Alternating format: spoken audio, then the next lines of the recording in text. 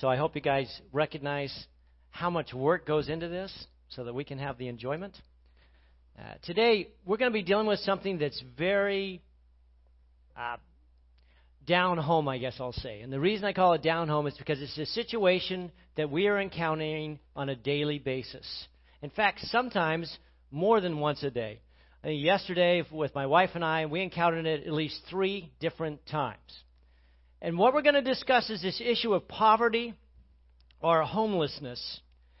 We're in a series where we talk about how to be a neighbor. Who is my neighbor? What does it mean to be a neighbor? How do we love our neighbor? We're taking that out of the Good Samaritan story that Jesus speaks to us on and tries to help us understand a few things. You see, the focus that Jesus tries to help us get a hold of is that those people around us that God has placed in our sphere of influence are our neighbors. And outside of that, many others fall into that same category, and we need to respond to them with that understanding. So last week, we talked about neighbors in our struggle with prejudice, where we have neighbors who may be black, or they may be Spanish, or they may be whatever identity it is that we feel is different from ours. Today, we're going to deal with this identity of poverty. What about our neighbors that are struggling with poverty? This recognition that they desperately need not a handout in their life, but they need to establish a home. That's why I like the term homeless. What that means is they have no place that they can call their own. They're homeless. So they're standing out there with some kind of bucket or a sign that says, "Please help me, I'm a veteran. Please help me, I have nothing. Please help me, I don't know what to do." And you drive up in your car and you try to decide, do I roll down the window or not? Do I give them $1 or not? Do I give them $5? Do I give them $20? Do I not respond to them at all? What do I do? And for many of us, we avoid eye contact, don't you? It's just like they're over there and we're kind of like, oh.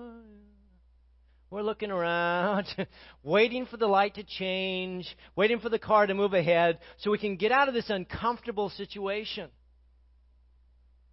Because we don't know what to do.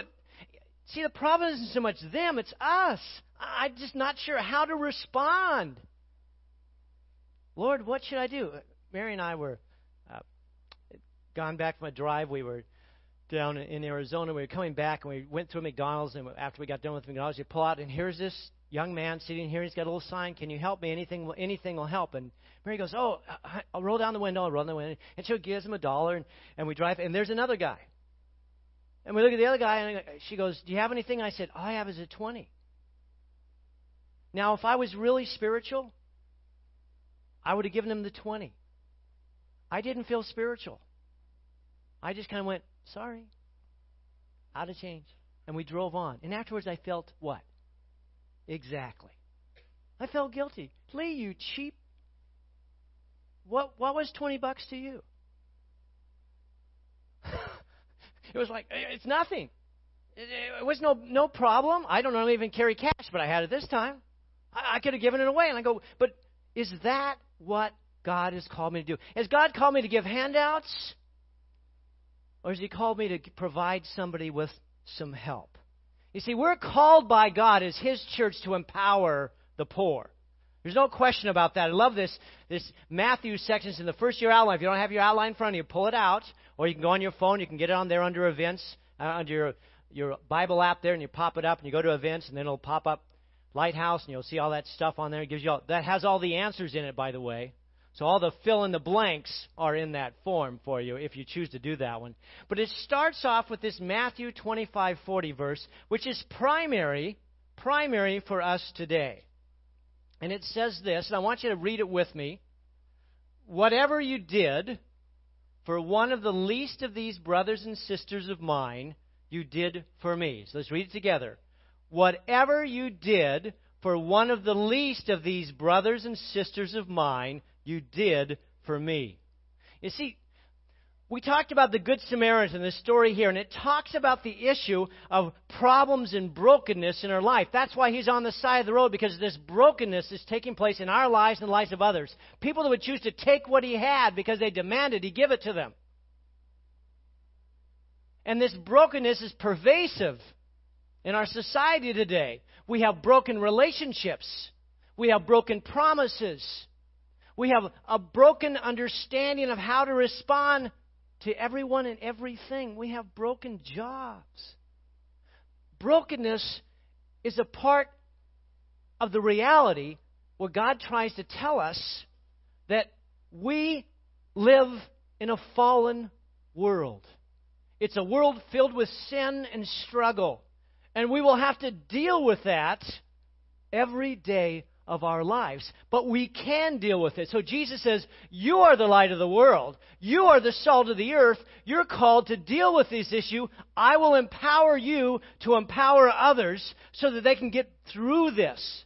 Now, we recognize that we can't save anybody. Only Jesus can.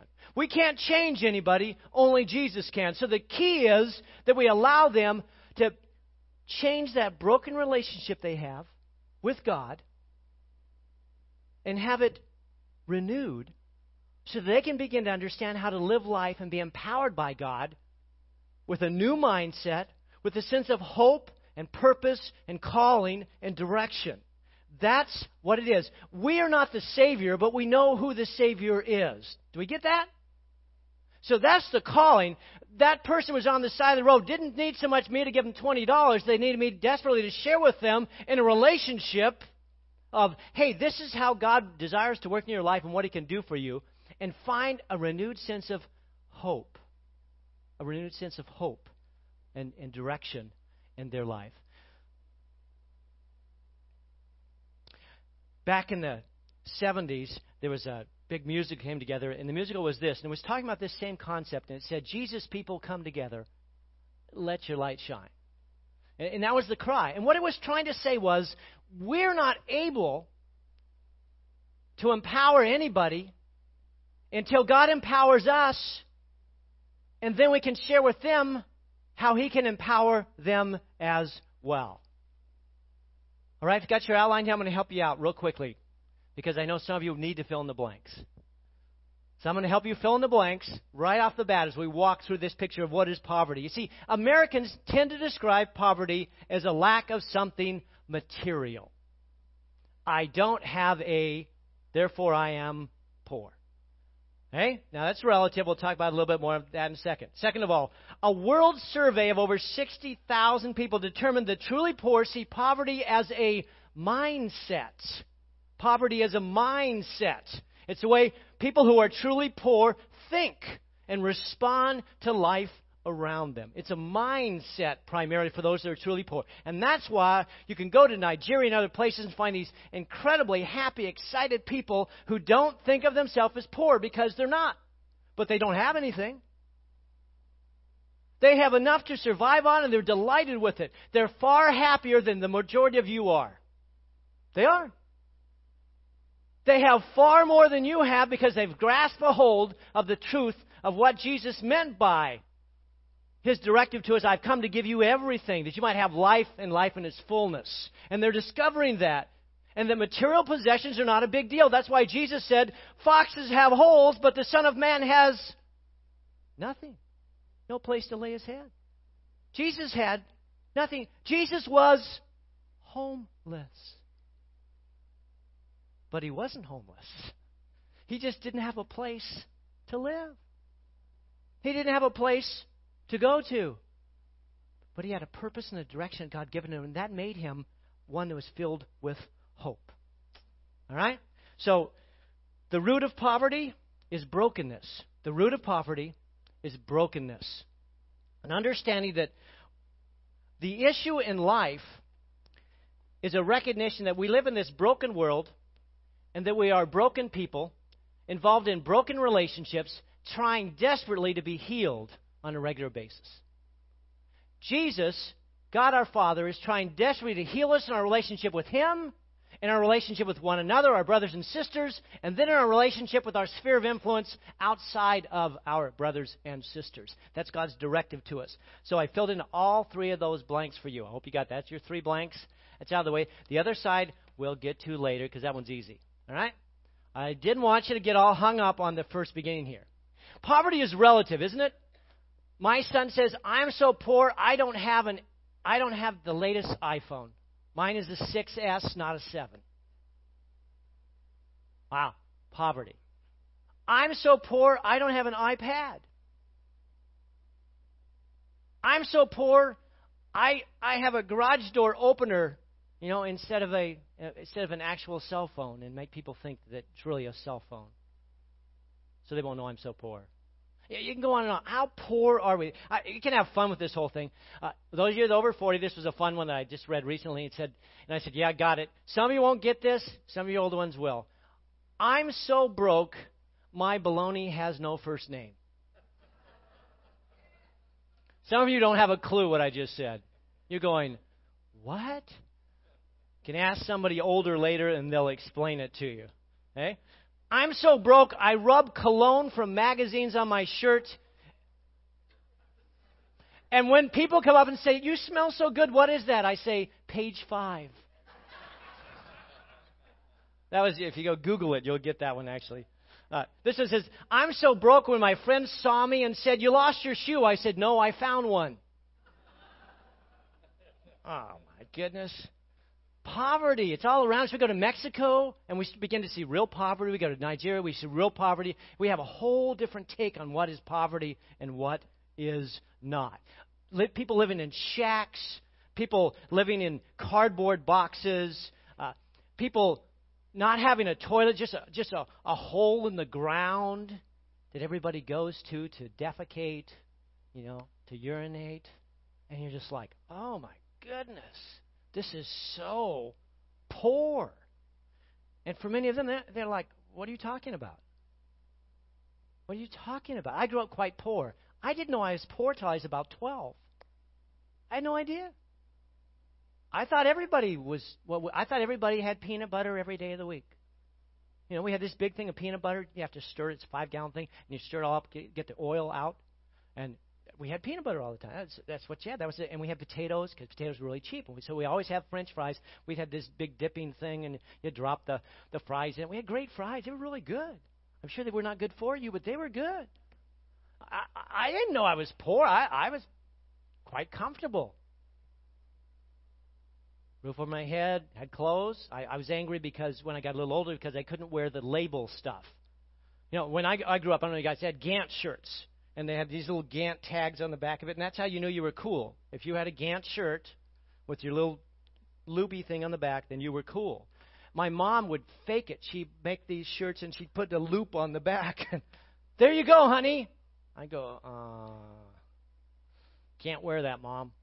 She said, what do you mean? You got the tag and everything. I said, yeah, can't wear that, Mom. Poverty.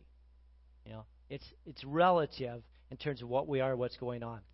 So we recognize not all poor are unhappy or feel rejected or lost. Only the truly poor have this interesting statement, a pervasive sense of loss and shame.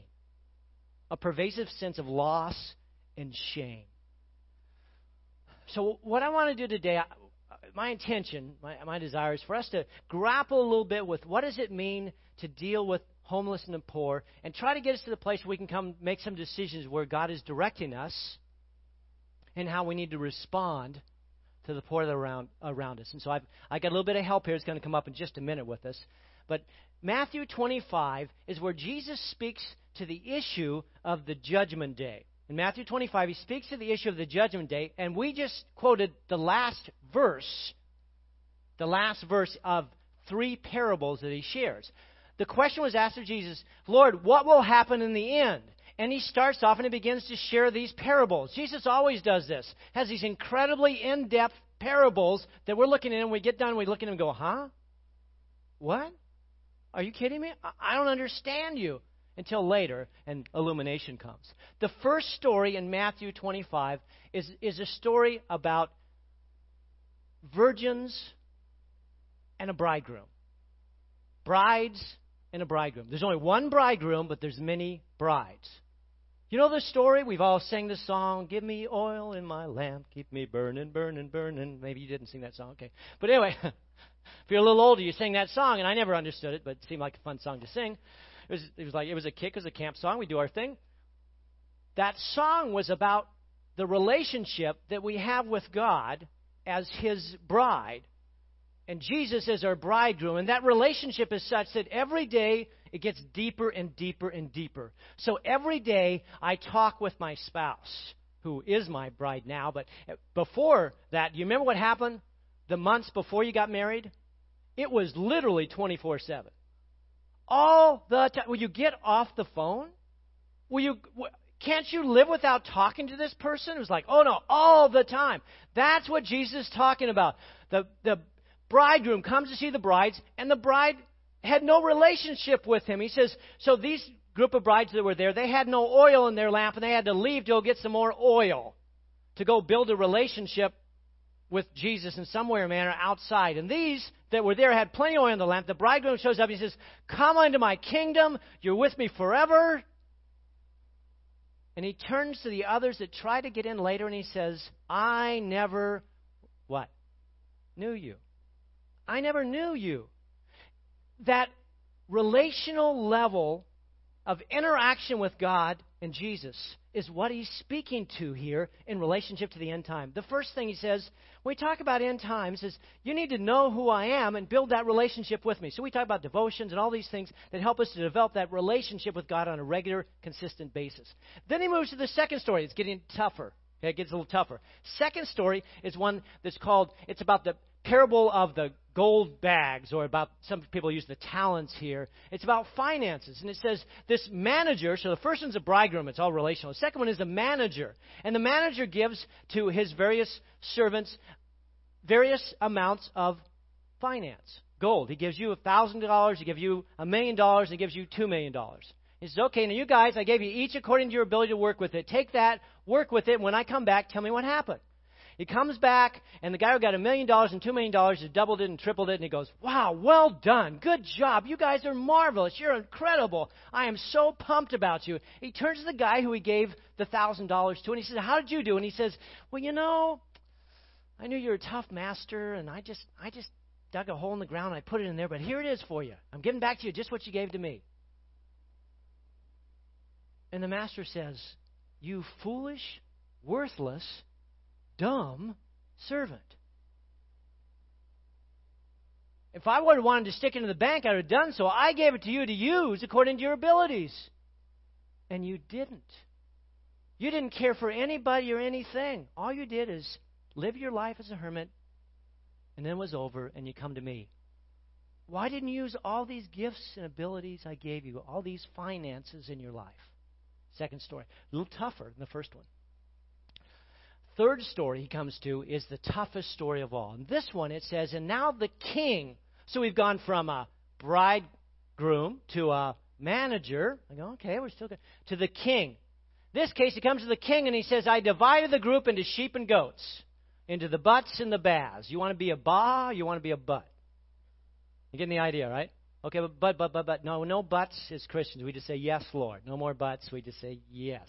Okay, so that's the picture. These lambs, those who follow my directive. And he says, wow, why are we over here and they're over here? And he says, the reason you're over here and you're over here is because these people chose to care for me specifically, to me as my brother and my sister on a regular, consistent basis.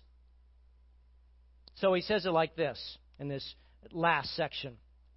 Come, you who are blessed by the Father, take your inheritance, the kingdom prepared for you since the creation of the world.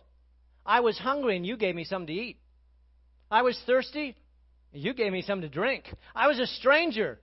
You invited me in. I needed clothes. You clothed me. I was sick. You looked after me. I was in prison. You came to visit me. And the righteous will answer, well, Lord, when did we do that? Do you see this relational aspect? Lord, when did we do that to you? I don't remember doing that to you. Jesus said, when you did this to the least of my brothers and sisters, you did the same to me. I'm going to give you a first category here, because there's two aspects of this particular parable. It's first and foremost about the church. That's why I use the term brothers and sisters of mine. It's first and foremost about the church. You see, our sphere of influence goes forward all the way. And so as you walk through the Scriptures, you see this over and over again. You're to take care of your family. You're to take care of your church family. You're to take care of the next sphere of influence, those people that God has you interact with. Step, step, step. That's the calling. That's the directive. Those are our responsibilities. It's not that we don't have responsibility for those that are outside there, but our first responsibilities are, as Paul says, if you don't care for your family, you're worse than an infidel. You take care of your family. You take care of your brothers and sisters in the church. Or what's the point? And then he says, now you take care of those outside of there and build that up. You can see the process of building up and growing and developing so we can do this. And that's the calling of the church. The church then is called to be light to this world and things. He goes on to say, Jesus says, Lord, when we see you hungry and feed you, or thirsty and we gave you something to drink, when do we see you a stranger and invite you in, or needing clothes and clothe you? And the king will say, whatever you did for one of the least of these brothers and sisters of mine, you did for me. And he'll say to those on his left, depart from me, you're cursed, into the eternal fire prepared for the devil and his angels, not for them, for the devil and his angels it was prepared. I was hungry, you gave me nothing. I was thirsty, you gave me what? Nothing. I was a stranger. You didn't invite me in. I needed clothes. You gave me what? Nothing. I was sick and in prison. You didn't look after me. Well, Lord, when did we see you hungry or thirsty or in prison? Well, whenever you did not do that for one of the least of these, you didn't do for me. You didn't do for me. Wow. That's one of those what I call guilt verses. I read it and I go, okay, Lord, I want to take care of my family. I want to take care of and the homeless guy.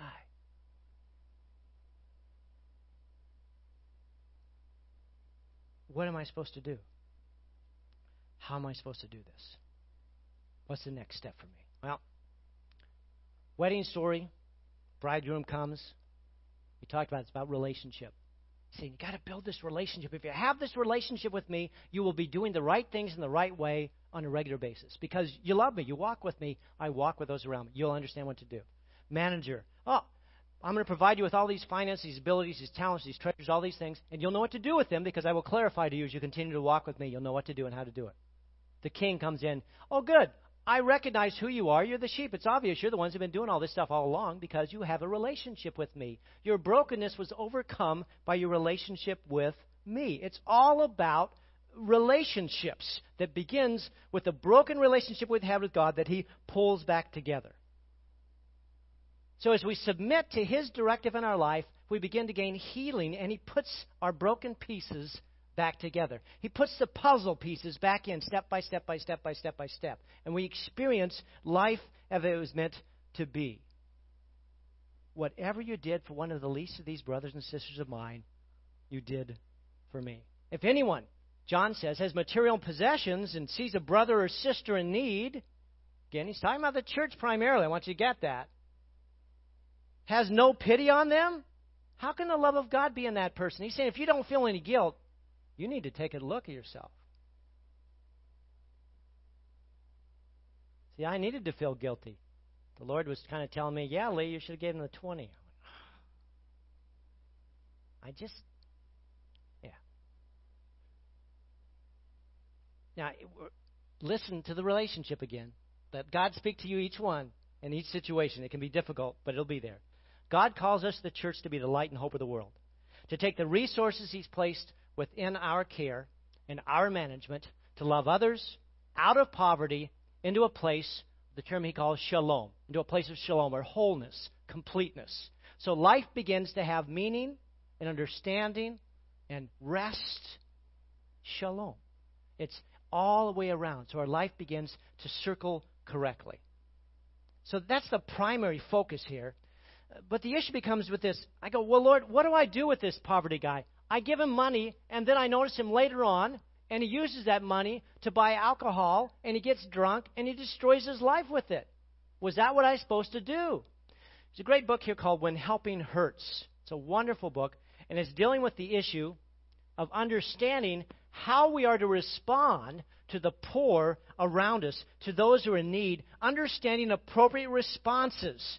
That although we as Americans tend to see poverty as a lack of something material, those who are truly poor do not need more material. They need to change their mindset, and our job is to help them understand exactly how to do that. How to take away this sense of shame and worthlessness. How to begin to build in their lives a way that they can become empowered. last story as I do here, and I'm going to have Ian come up. During Christmas, we always like to do the Christmas thing. No, we do this great thing. We do the Christmas tree thing, and you guys give money, and we have all these cards, and it makes you feel good, doesn't it? You're like, yeah. So we get all these cards and stuff, and so the youth always had this family. We had this family they'd work with, and we're going to give to this family, and it's such a neat family, and they gave to them all these presents and everything, and it seemed to work really well. The husband was happy about it. Everybody seemed to be excited about the whole thing. There wasn't any sense of shame. It was like, oh, wow, that was pretty cool. And we decided to video the whole thing here a couple of years ago. So we did the video and showed it up on the thing. We said, look at this video. And all of us said, yeah, it's so cool, except for one person in our congregation. And one person in our congregation, and I won't tell you who they are. Maybe they will later. You never know. He came up to me and he said, you know, Leigh, I need to tell you something. I said, what? You know the family you helped out there? I said, yeah. He said, they had a neat family. You know the guy, did you see the dad in it? I said, yeah. He said, he was my dealer. I said, what? Yeah, he's our dealer. I went, oh, great. Yeah, he brings it up from Mexico. And I went, helping without hurting. You see, we don't live in these people's area. We don't know who they are, who they aren't. I know nothing about them. I'm just there to help them because it makes me feel good. But in reality, wasn't helping them much at all. Ian Stevenson, come on up, Ian. Ian is with us today, and Ian is the founder of a group called Trellis. Here's your spot, buddy. There it is. Grab that one. Make sure that thing's turned on. Goes red when it's on. Bingo. Good stuff. Ian started this ministry in Trellis. When I knew him before, he was a pastor over at the Crossing Church, and our sons were interacting together in school. And so we had some good conversations, and I rejoiced over his ministry was taking place here at the Crossing. But then he felt a calling. So he's going to tell us a bit about that. How did you end up with Trellis, dude? That's a big deal. Yeah, I was thinking about, because I knew you were going to ask me that question. Yes, and, yes, I was. So Trellis really emerged, and you guys don't even know this, but it emerged right from your campus. Pastor Eric actually used to be part of a prayer group, and there was a group of us that had been praying together for about 15 years in the city, for the city. It was pastors, leaders, and we would meet at different churches. And during that season, we were meeting in your conference room across the way, upstairs. And we were praying, and, we brought up in the prayer group, guys, we've been praying long enough, and faith without works is dead. So let's move this beyond praying, and let's start doing some things together. So from that, we shared with the group of people. Trellis sort of started emerging. Yep. We came up with the mission statement. We started moving, and it just kept, that was in 2011. When we kind of started that, and it just kept going. And so as it kept going and growing and more was happening, it got to a point where I couldn't, and then they nominated me to be the point guy. Yeah. I couldn't keep doing what I was doing at the Crossing and doing this at the same time. So God was very clearly saying, Ian, this is what I want you to take a step of faith. I want you to go for this. So last what are you September. Doing? Well, what we're doing, Trellis is, just like the word implies, it's a structure. We're trying to create a structure that helps the body of Christ come together in the context of the city.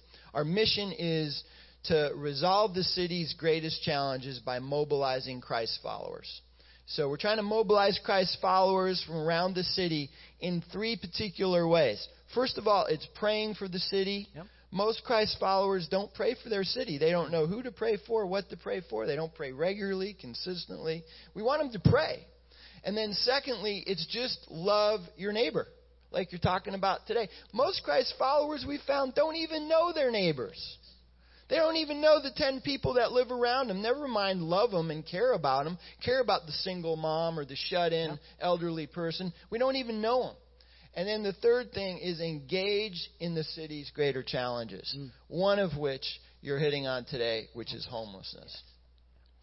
So we have groups of churches, people from various churches, different ministries, working together on some of these issues. Great. And homelessness is probably our biggest arena. Now, he's got a table in the back. If you go up there where you did initially your name tags, now it's become a trellis table. Okay, it evolved. And so you're going to go back there and be able to get some materials and opportunity to understand what is this ministry, what's taking place there, and how can I be involved in it if God is calling you to be involved in it. In our time of quietness today, we're going to have a normal about 5-10 minutes. Have a chance to pray and think about it. If the Lord stirs you, then you know what to do. You'll get up and you'll walk back to there and you'll check on that table and you'll talk to Ian or whoever's there and tell him, I'd like to understand this more. I'd like to get involved in that. And he will direct you on how to be involved. Last comments. Anything you got, buddy? Well, just what you're hitting on, Leigh, is so great. That it really is relational. And what you need to know is that it's understanding how to engage relationally that's going to make the biggest difference. So there are ways that can happen. And as Leigh, I think, is going to hit on here in a few minutes in his message, it really is about that kind of engagement. And it doesn't have to be intimidating. There's ways that you can engage through the check-in center, through what we're doing on Saturdays at Lots with our community impact team, where you can actually come alongside some homeless people that are wanting to move forward, and you can make a difference with them.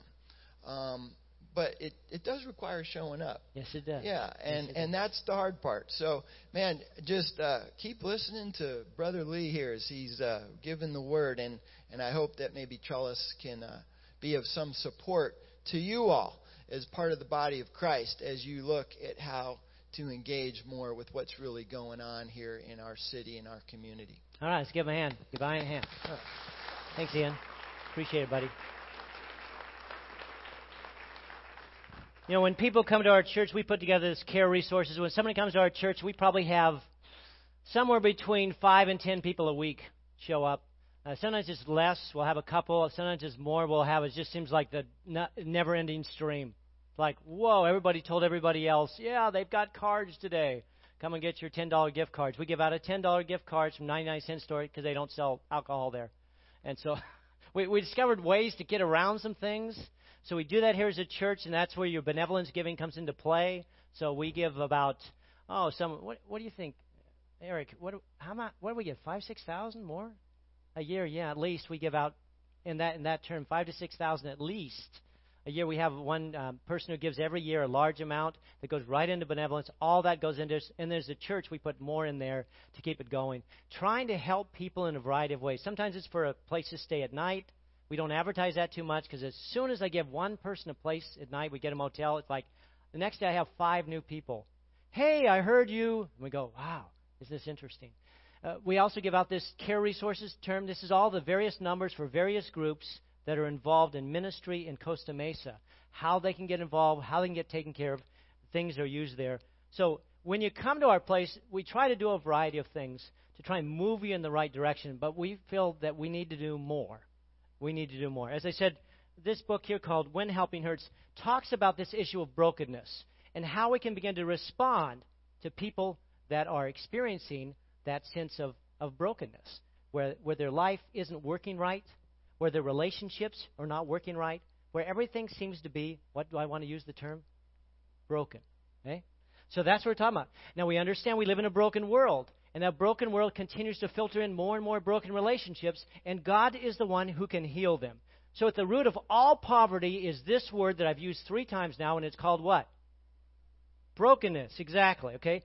Broken relationships with God, with ourselves, with others.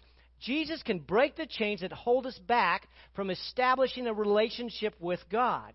And that's why when he begins his ministry, he goes to the temple, he walks in, and he says, the Spirit of the Lord is on me, because he has anointed me to proclaim good news to the poor.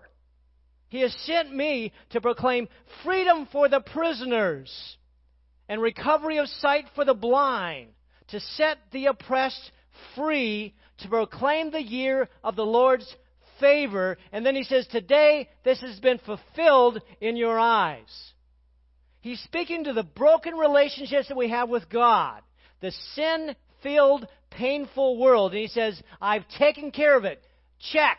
Done. All you need to respond is to respond to me. Our broken relationships with ourselves, the sense of low self-esteem, shame, guilt, all those issues that come in our life, he says, come to me. Done. I'll take care of that. I'll remove that from you.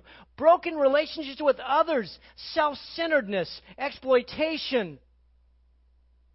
Done. I've taken care of that. I will restore you.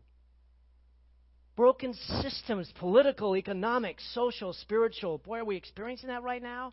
Do you see this brokenness all around us? Everybody's just at each other. You this, you that, you this. I'm like, whoa. Broken. It's all broken. Jesus, please, heal us. Bring healing to your nation. Bring healing to our homes. Bring healing in our relationships. Christ saves. Christ heals. Christ sets us free. And poverty, these various aspects of poverty, is a result of brokenness. You need to understand that when you're dealing with poverty. There's all different types of brokenness. But it started with Adam and Eve when they sinned with God, and it placed into our world a brokenness that's pervasive now. That's why it was such a big deal for Jesus to ride into Nazareth and say, today is the day. This is it. I'm proclaiming to you freedom, hope, relationship. Never could happen before. Now it can happen. I fulfilled everything. The root problem of poverty is brokenness. And Jesus puts the pieces back together. He heals us. I just had my eye done. I had surgery on Monday. And this eye I could hardly see out of because I had cataracts. And it was getting foggier and foggier. I went to see the doctor and he said, time to take care of that problem. Okay. So I go in and he cuts my eye open. And he sucks out all that stuff in there. He didn't say it this way, but that's what he did. Sucks out all the stuff in there. And then he puts in this lens, this fake lens, and pops it in there. And then he seals it all with a laser. And I'm going, doing that whole thing there. I feel like I'm Frankenstein on the thing. We get all done. He puts a patch in my eye, and I'm doing this thing.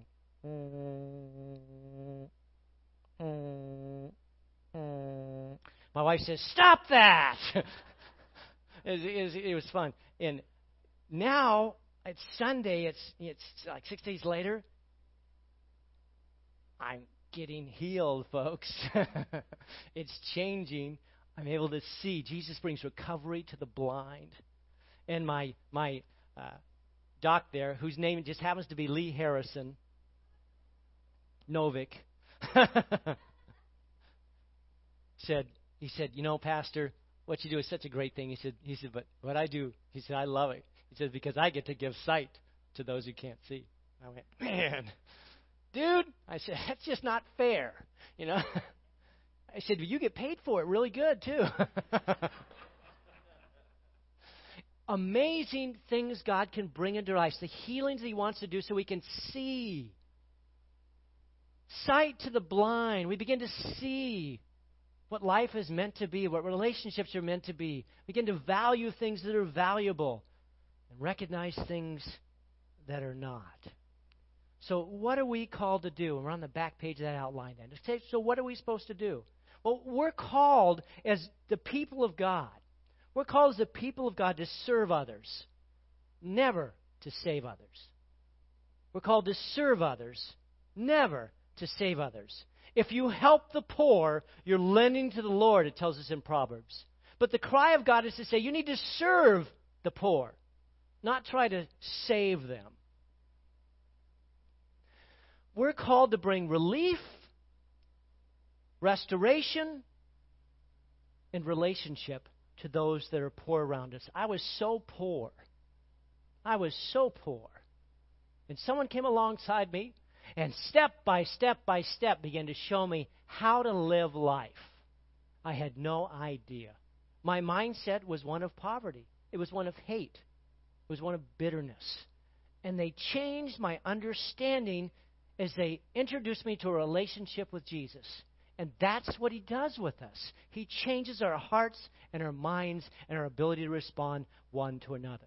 You see, first of all, he does this with relief. This is the immediate temporary help during a crisis. Someone comes up to me and says, I have this desperate need. So let's say John Nelson. Okay, John? Because if he stands up, you could see him anyway. So he's sitting down, you can still see him. So John Nelson comes up to me and says, Leigh, I really need some help. I said, what do you need, John? He says, I need $1,000. I said, oh, really? He said, yeah, I'm $1,000 short on this thing. It's a crisis situation to come up. Can you help me? How do you think I'm going to respond? I'm going to give him $1,000. And here's why. I have a good relationship with John. He's not only one of my elders, he's one of my friends.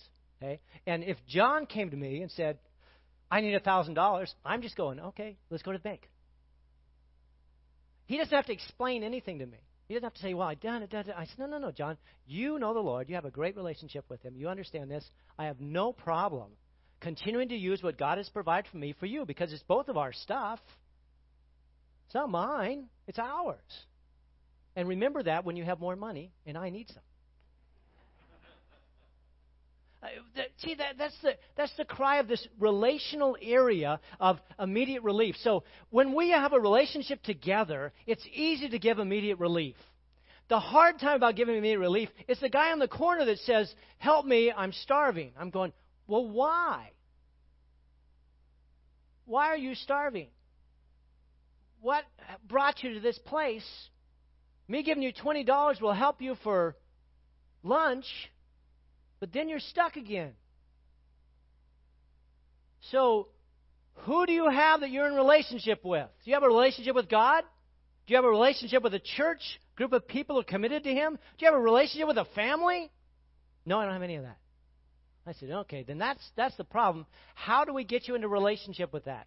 And so I try to tie in with a parachurch structure like Trellis. I get them over to Kohelet and say, at least we can get your food here. Okay, let's find you a place to stay. Oh, you're a veteran. Oh, I'm going to get you in with Mercy House. They have a great program to begin. And you start this process, and you see if they really desire to have help. So there's an immediate response, and then there's the restoration response. You can see I've started to move from immediate. I give them a little something for the day, and I move them to restoration, developing a long-term relationship to rebuild wholeness in their life. I want to be their friend, not their savior. Now, I can't be a friend to everybody who's homeless. And you can't either. But you could be a friend to one. There's about 150 people in here. If everybody was a friend to one, ladies to another lady, guys to another guy, we'd be supportive of 150 people. Wow. That's God's calling to us. And they're not always going to do everything right. They're going to fail. That's okay. They're a friend. But we want to move them in the right direction so they begin to change their mindset. Mary and I are always involved in one-to-one discipleship. So we take people through a 8, 9, sometimes 10-week discipleship program. And we take the first program and go through it. And after we get all the way through it, they're all excited. Wow, that was so cool. And I say, I'll make sure, here's a memory verse you got to do, and you got to start this devotion. They come to me the next week, and I say, well, what's your memory verse? And they say, I didn't get it this week. I say, okay, let's meet next week. And if you got it memorized, we'll move to number 2. But if you don't, then you're not ready to continue to develop this relationship. We'll send people over to Liz. The Nelsons are getting hit today because Liz helps with finances. And so we'll send someone over to her and say, Liz, would you help me with finances? She'll say, absolutely. And she'll sit them down and say, okay, let's lay out a budget. And they go, a budget? Well, yeah, that's how we start, with a budget. Oh. So where you, I really don't have any money. I don't spend on anything. I just kind of exist. Well, do you have any income? Well, yeah, but I don't really want to tell you about that. Liz goes, well, thank you very much for sharing with me. God bless you and have a wonderful life. I can't do anything because they won't build a relationship with me that helps them to overcome their misunderstanding of how life is supposed to be put together. That's the process of restoration. It's step by step by step. If you want to be restored, Jesus is willing to restore you. If you don't, there are other people who do. And that's the cry that comes on. We're called to care for people, not to cure them. I can't cure anybody. The story of the Good Samaritan is about helping somebody out, caring for them. But it doesn't from that point on talk about how he was cured of all of his problem of going out in the middle of the night and getting hit by robbers at 1 a.m. in the morning while he walked down the road. Now, I'm just making that up, by the way. I have no idea what time he got nailed by the robbers. don't know exactly what happened. There's some interesting stories there. But we want to help him understand how to develop a relationship that's appropriate so his life can work well. We can help, but only God can heal. So we take a risk.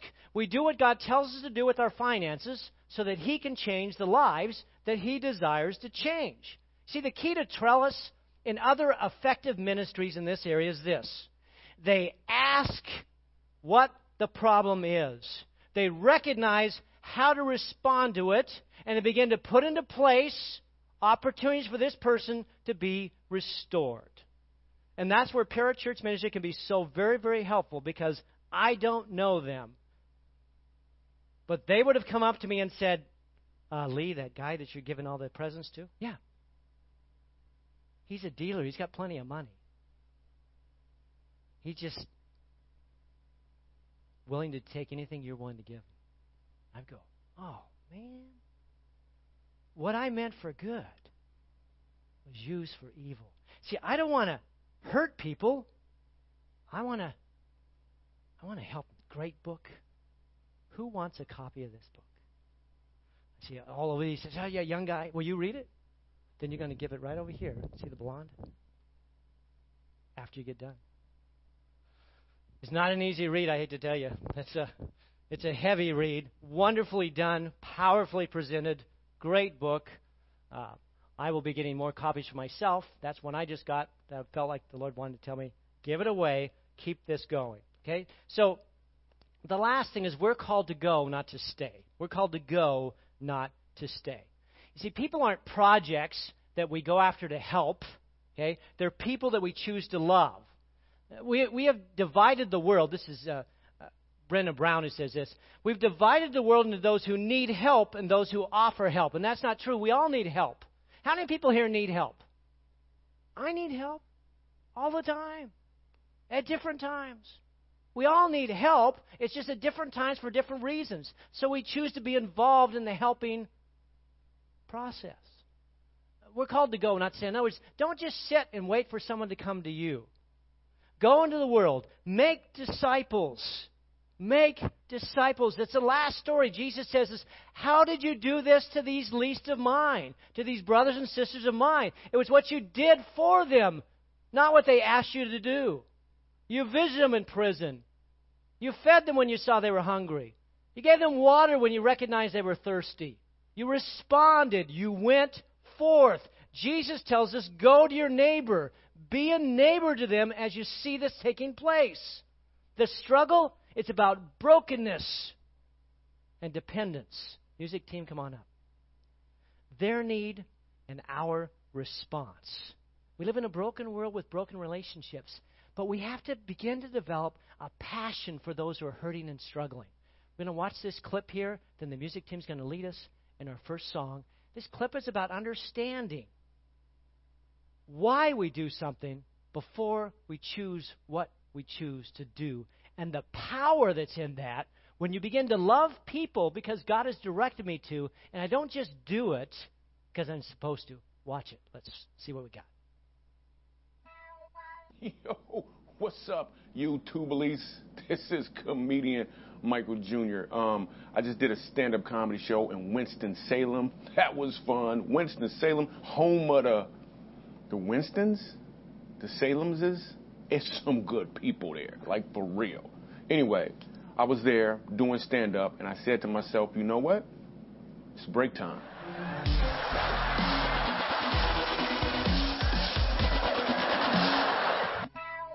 For those that don't know, Michael Jr.'s break time is exactly that. In the middle of my stand-up comedy, I stop doing it, sit down, and just kick it with the people. Check it out. Just some random dude. I don't even know who he is.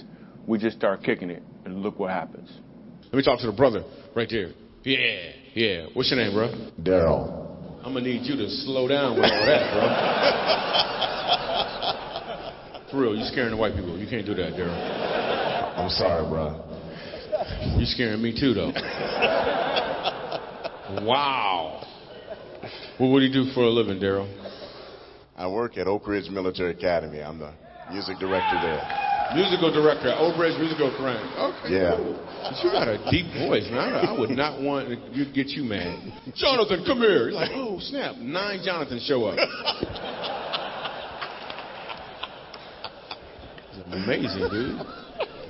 So you're a musical director. Cool. Yes, sir. All right, so let me get a couple bars of like Amazing Grace. Can you do the first part of that? We didn't plan this. Just so y'all know, we didn't plan this at all. I'm just randomly talking. Go ahead. Amazing grace, how sweet the sound that saved a wretch like me. Wow. That bro could sing. You know what I'm saying? All right. Now, what you give me the version is if your uncle just got out of jail, you got shot in the back when you was a kid. I'm just saying, let me see the hood version real quick. If you know which version I'm talking about, just see if that exists. Let me see what you got. Amazing grace, how sweet the sound that saved a wretch like me.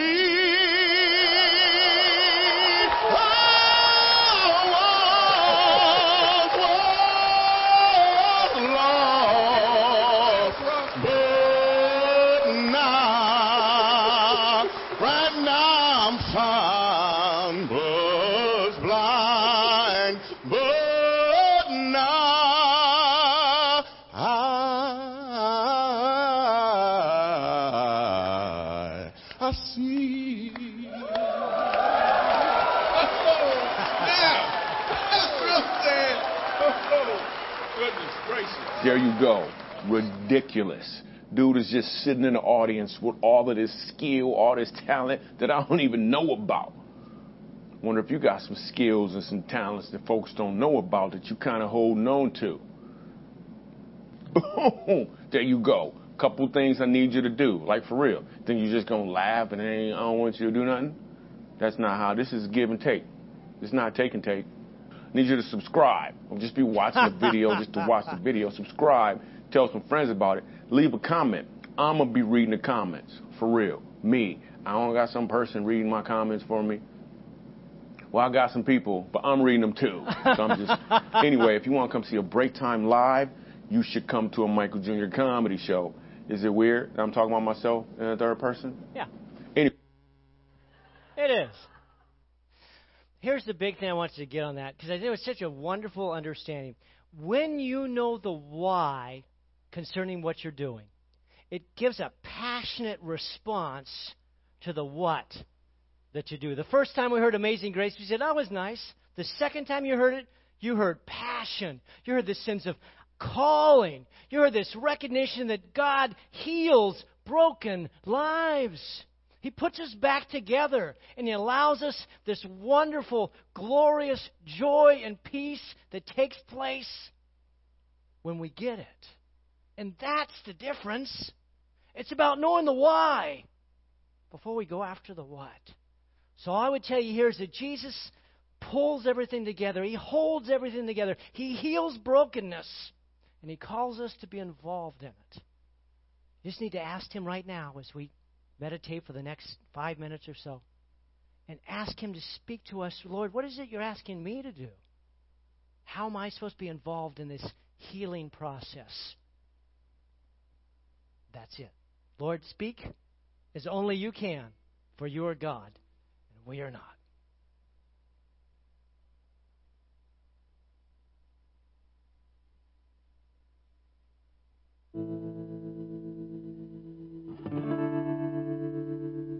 Just allow the Lord to speak to you.